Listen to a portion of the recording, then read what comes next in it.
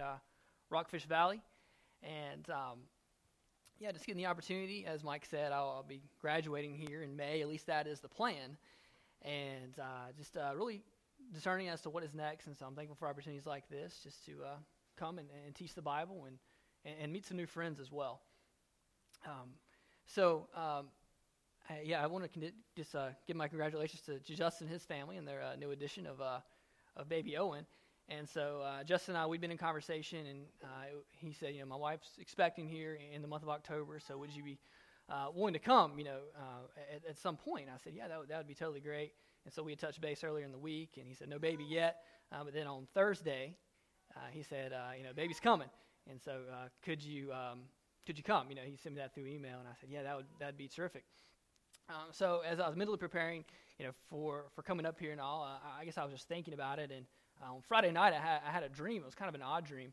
I had a dream that I was preaching. I wasn't here, but I was at my home church, and just things were just going about as wrong as they could have gone in this dream. So I get up on the stage, and my attire is not exactly right. I'm really tall, and so the podium for some reason was really low down to the floor. And I had my notes. I was ready to go, and somehow there's, dreams are crazy. You don't know how they happen. You're just kind of going along with it while you're in there. But there's a paper shredder on the stage, okay? And all but the first couple pages of my notes are shredded to pieces. I'm like, what in the world do I do? So thankfully, none of those things. I don't see a paper shredder anywhere around here, and so it looks like we're good to go. So that was interesting. But as I come to share God's word this morning with us, you can open up your Bibles to Romans chapter 6. This is kind of interesting. I know it's football season, and we're about halfway into the season as far as this college football goes. And perhaps you've seen this, but there's a particular football team. Their field looks particularly different because it's blue. You've ever seen the Boise State Broncos? They have blue and white colors, blue, white, and orange colors, but then the football field itself is all blue. You say, that's kind of interesting, kind of unique. Caught me off guard the first time I saw it. But Boise State takes pride in their blue football field. They have actually patented the rights to a blue football field. So if you start a school and you want to have a football team, you can't have a blue football field unless you get permission from Boise State. They've only given one other school permission to actually do that. So what is really interesting about this is sometimes ducks are flying in the air, see this blue football field, and they mistake it as a lake or a body of water. All right? And so from time to time, there are ducks found on the football field, thinking they were going into a lake. Now, there was a myth that ducks would actually fly into the lake, plunging headfirst into their deaths, thinking that was a body of water, but only finding some artificial grass. That's not true, actually. But from time to time, as I said, there are ducks who are found on this football field as they think they are going into a lake. And so, as these ducks come onto the lake, they get there, and you have to just imagine what they're thinking. There's some funny little internet memes kind of as to what they're thinking. There's no fish here, that kind of thing. But they got to be thinking, okay, how did I get here? Like, how did I get to this spot? And I believe as followers of Christ, we tend to get there as well, especially after we're following God, we're seeking to do His will in our lives, but then we sin, then we mess up, and we think, okay, how did I get here, and how do I get out? Like, what do I do? Because we know that, yes, Jesus has died to save us from our sins, but then we think, okay, how do I have the ability to stop sinning now? And so I want to pose this question to you as we ponder this morning. This question: if I love God and want to obey Him, why do I still continue to sin? Why do I still continue to sin? And how can I gain victory over the sins that I am the most prone to commit? So let me just pray for us as we begin this morning. Father God, I pray that as we open up your word, I pray that you would open up our hearts and that we would just seek to hear from you, and not only just to gain knowledge or facts, but just for that to go deeper into our hearts and for our lives to change as a result, God. So we thank you for your grace. that enables us to change. And I pray that we would depend on that as the transforming agent into which we become more like you. So we do pray this in Jesus' good name. Amen. So as we come to the book of Romans, before we hit chapter 6, I want to trace this back a little bit just to look at the context of how these particular verses do fit into the entire argument of the book, and as to how that also applies to our lives today. So you look at the book of Romans, and essentially it's an argument. It's an argument, and what is interesting is that law schools have actually used the book of Romans as a method of actually arguing. So they trace the methodology of how an argument is traced and how evidences are brought about and the conclusions are made. And so really the argument is the righteousness of God and how we as people can actually have that. How we can be made right before God, how we can stand before Him. And so as this argument is fleshed out, Paul really gets into the details of that, beginning in chapter 1, verse 18. In chapter 1, verse 18, I invite you to turn there. We're just going to go through this briefly. And as we do that, we see that God says, okay, all men are destined for God's wrath, because all men are destined for God's wrath is they don't have His righteousness to stand before Him. And so He pretty much puts men into 4 different categories. And the first category is found in chapter 1 from verses 18 and to the end of the chapter there in verse 32. And this could be described as the pagan man. And this is the guy who really doesn't care much about God. He lives pretty much like a practical atheist. He's not concerned about God's authority in his life, the things that He commands him to do. And so he willingly does those things, and he also encourages others to do the same. All right, so we can understand that, why a person like this would be destined for God's wrath. All right, but then we get to the second category, the second man, and that's from chapter 2, verses 1 through 16. And this is the good man, the good guy. And this is someone who perhaps goes to Sunday school, goes to church, goes to prayer meeting, and from the outside, everything looks like it's all right. But from the inside, there's a deeper problem, there's a deeper issue. And the scripture says here that this guy is just as guilty as the second guy, because he judges others, yet he does the same thing that he's judging other people for. And so his sin just isn't as obvious. Right? Even the things that look okay on the outside, they're not on the inside. And then we get to the third category here, and Paul actually talks about the Jew. From chapter 2, verse 17 to chapter 3, verse 8. And he says that the Jews are guilty because they've been hypocrites. They've relied on their spiritual heritage. They've relied even on their personal works to make them right with God. And that was the temptation. Having this rich spiritual heritage and just thinking, okay, just because I'm part of God's people, then I personally am okay. But that really is not the case. And to parallel that to today, sometimes you may be talking to someone, or perhaps this has been you in your life. You think, okay, just because my grandmother had faith, or just because my parents had faith, then I naturally have faith. But that doesn't make us anyone right with God. It must be our commitment to believe. And so we see that there. And then the fourth man, so to speak, is found in chapter 3, verses 9 until verse 20. And really he just synthesizes his argument and says all men are ultimately guilty before God, because none is righteous, no, not one. We see that in chapter 3, verse 10. So we see here that we are all sinners and that no one is essentially off the hook of judgment. And no matter who we are, where we came from, we have all sinned, and therefore we are guilty. But then there's a transition that's made, a very key transition in chapter 3, verse 21.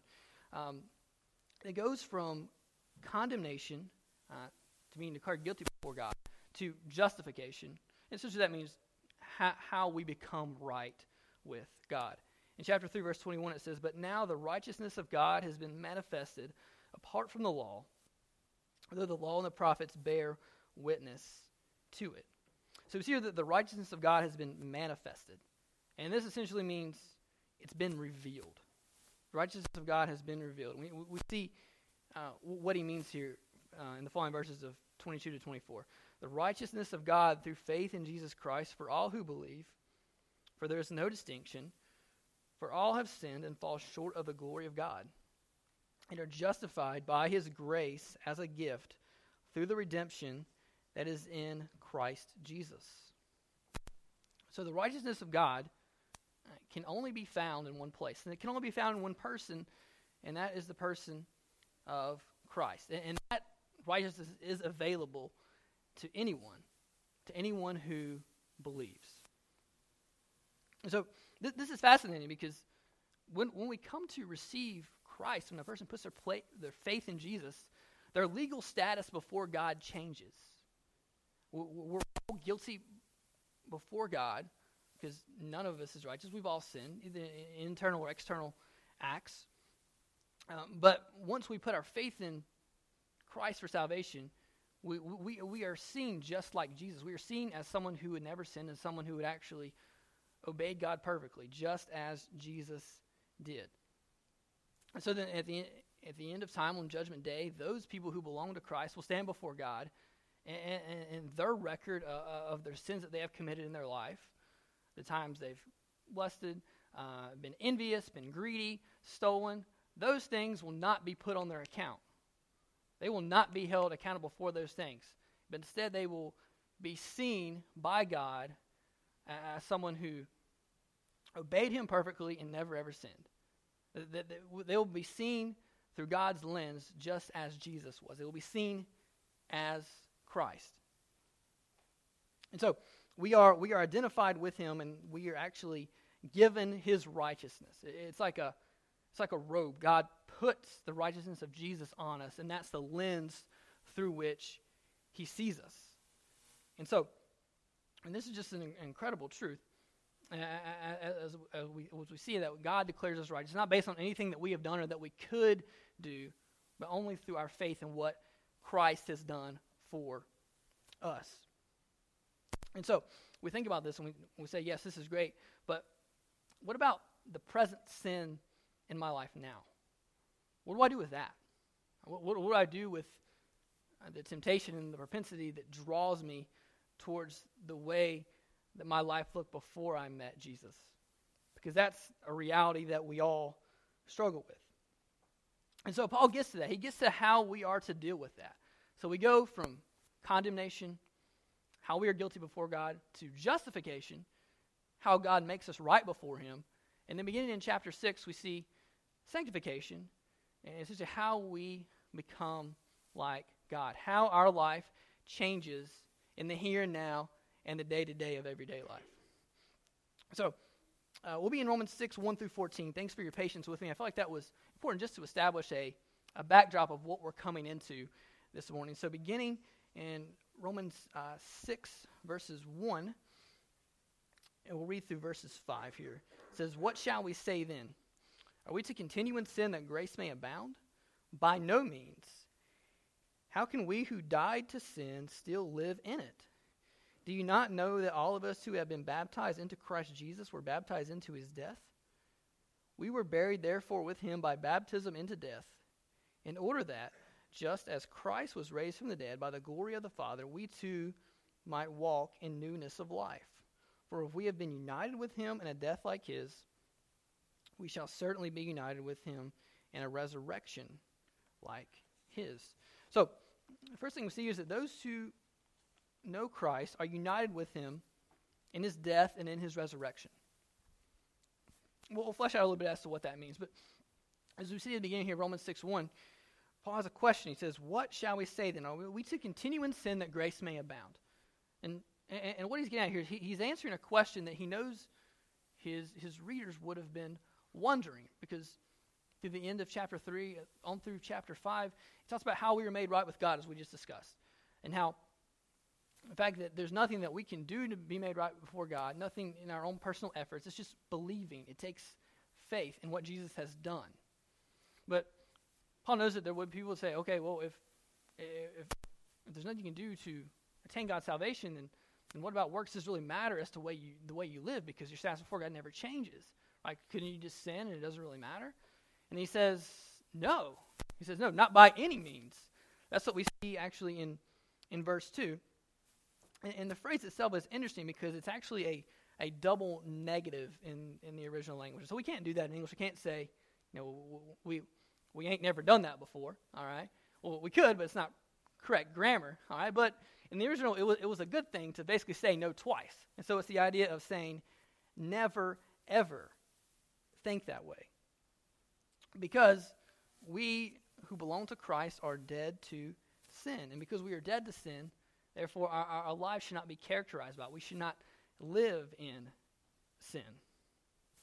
And so I want to think about this. How do we view God's grace? How do you personally view God's grace in your own life?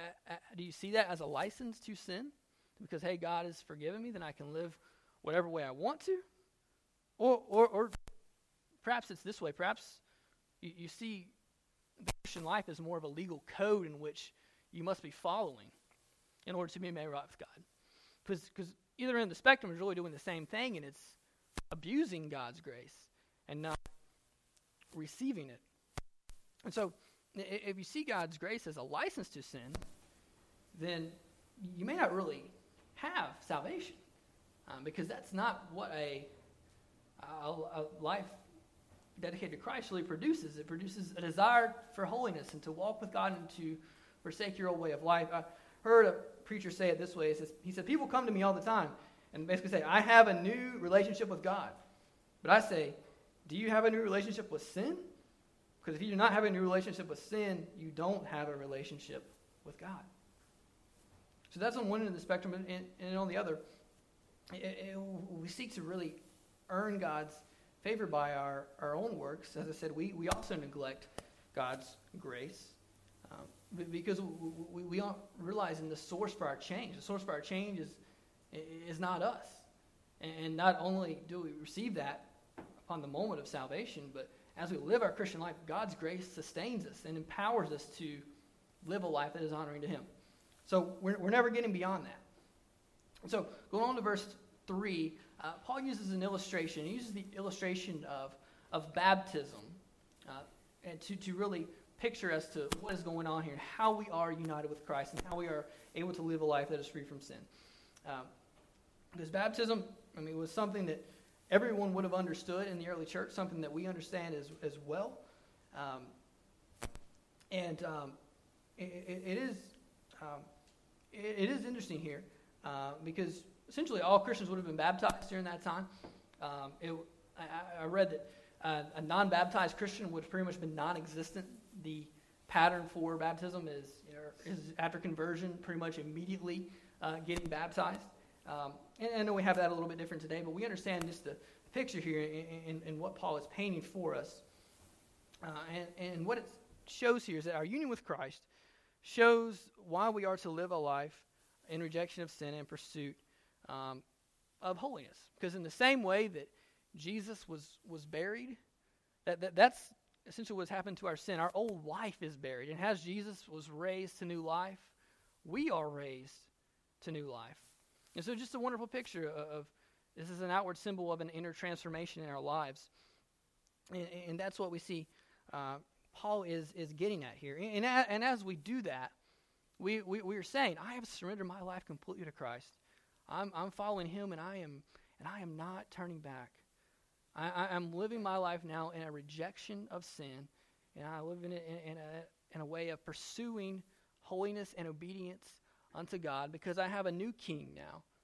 I'm part of a different kingdom. My old master, Satan, sin, is behind me. Now I am pursuing Christ.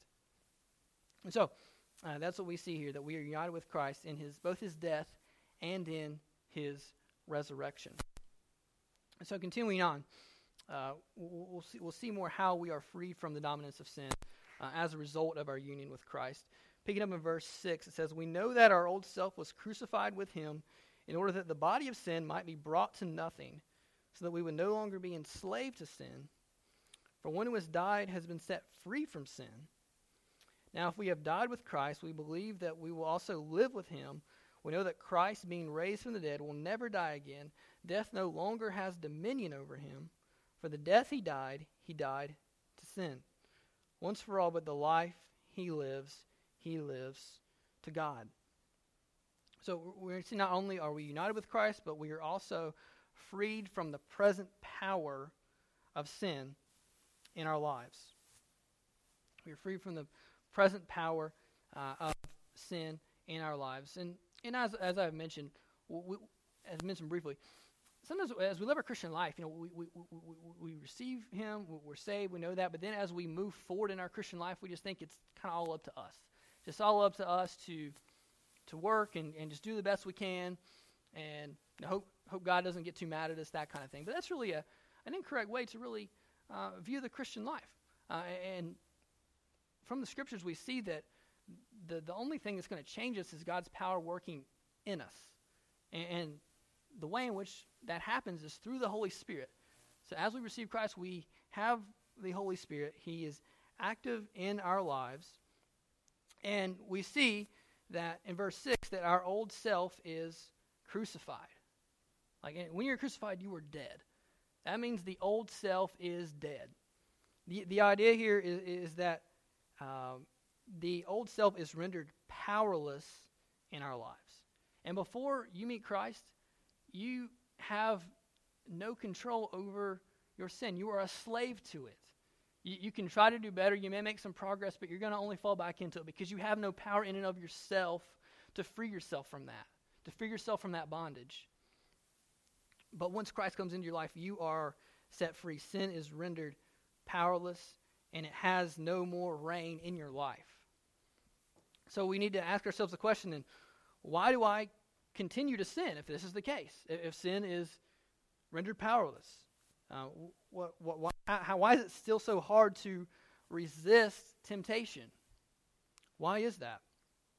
And I think John MacArthur does a good job at explaining this. I want to read his quote briefly. It says, "The tyranny and penalty of sin both in and over the Christian's life have been broken, but sin's potential for expression in his life has not yet been fully removed. His human weaknesses and instincts make him capable of succumbing to Satan's temptations when he lives apart from the Spirit's word and power. He is a new, redeemed, holy creation, incarcerated in unredeemed flesh."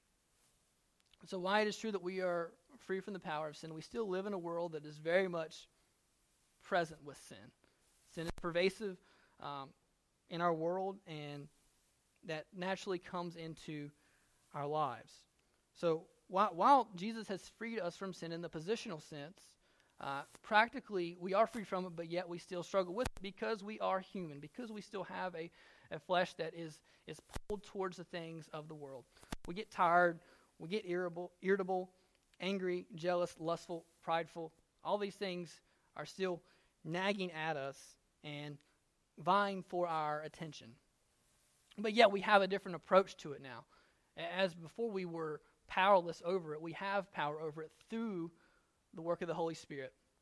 And Martin Lloyd-Jones, a British pastor, he gave an illustration that really helped me understand this, and I hope that it'll be beneficial for us this morning. He says it is really like this once a person comes to Christ. He says, picture two fields that are only separated by one road. One field is owned by Satan, and the other field is owned by God. Before salvation, it's like the man was working in Satan's field, and he was totally under his control, and he had no way to escape it. But when he accepts Christ, he is now working in God's field. He crosses the road and works in the other field. And so now he's under God's control. And as he plows the field, he's tempted to go back to the other field. And at times his attention gets pulled away because Satan is still barking orders at him like he's his master. But the reality is that he is no longer a servant of that field and under that master.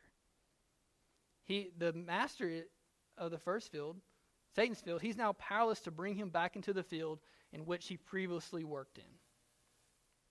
So even though there's a temptation, there's a drawback, that's not who you work for anymore. We have a new master, and we serve a different king. We serve a good king who has redeemed us from the penalty of sin, and he has also freed us from the power of sin. And I do hope that this brings you great hope this morning. I know it has to me, and after just hearing this, I'm like, wow. My approach to sin should be different because we can simply fall into the trap of thinking, well, I don't really have any power over sin. I just kind of have to do the best I can until I, die and go to heaven one day. But that's not the reality. God has allowed us and given us the ability to walk in freedom and victory today because of the cross, because of the gospel. And so, the reality is that, are we going to be perfect in this? Absolutely not. But will we make progress? And the answer is absolutely yes. And will God be with us through this? And the answer, again, is certainly yes. And there are times where we fall back into our old way of living. But God loves us enough not to keep us there. Amen. He loves us enough that He's not going to leave us in a place of rebellion against Him. If you truly know Christ, you can't stay there because that is essentially not who you are. It is not who you are. And so, we see that we are no longer powerless, but we have victory and power because of the gospel. So, picking up here in just our concluding verses, in verses 11 through 14, it says this: "So you also must consider yourselves dead to sin and alive to God in Christ Jesus. Let not sin therefore reign in your mortal body, to make you obey its passions. Do not present your members to sin as instruments for unrighteousness, but present yourselves to God as those who have been brought from death to life, and your members to God as instruments of righteousness. For sin will not have dominion over you, since you are not under law, but under grace." So we are dead to sin and we are alive to God. And now we see a transition here that Christ actually commands us to live free because of the gospel. And so we see a focus on the first verses here. It focuses on what Christ has done for us, how we're united with Him, how He has taken away the power of sin. But now He commands us to live a life in resistance of sin and pursuit of holiness. And that's not by accident. The order is not confused. The order is that because Christ is done, that's how we do. We don't do and then Christ is done, but we are empowered to live free because Christ has set us free. And so, again, MacArthur helpfully says, "For a Christian to live out the fullness of his life in Christ, for him to truly live as the new creation that he is, he must know and believe that he is not what he used to be." So once we know who we are, that's when we can change. Verse 12 comes to the conclusion that people who know Christ should not tolerate sin in their life. That is no longer our identity. We are dead to sin.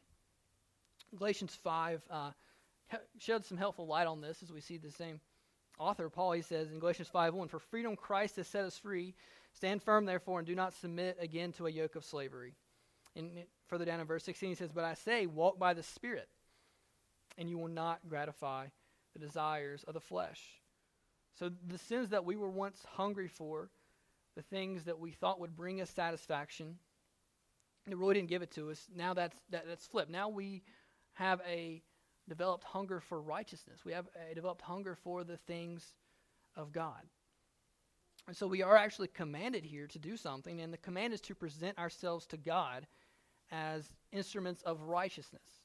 And the idea here of present is to place at someone's disposal.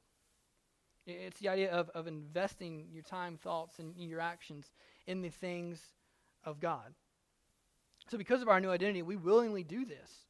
We present ourselves to God because we love Him, because we want to walk in a life of obedience. And this changes everything from the top down to what we think about, to what we do, how we spend our time, what we listen to, what things we hold as important in our lives. All that begins to change. And before, we lived life simply seeking to glorify ourselves, seeking to do what would be best for us. But now we have changed because we seek to honor God and do what pleases Him the most in our lives. So I'm asking you, how are you presenting yourself? Are you presenting yourself to God in godliness? Are you presenting yourself to ungodliness? Whose disposal are you placing yourself at this morning? Because there's really no non-surrender here. Either you're submitting to righteousness or to unrighteousness. And if you refuse to submit to righteousness, by default, you're submitting to unrighteousness. So, deeper, what controls your life? What matters most to you? And are the things that you do in your life, are they reflecting a submission to God or a submission to sin? So he ends this section saying that we are not under law, but we are under grace. And grace did what the law could never do. The law could not free us from sin, but only grace could. Grace provides freedom.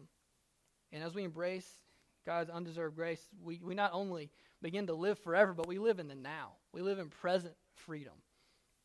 To illustrate this, I heard a story by a teenager named Stuart Briscoe. He was drafted into the Marines during the Korean War, actually.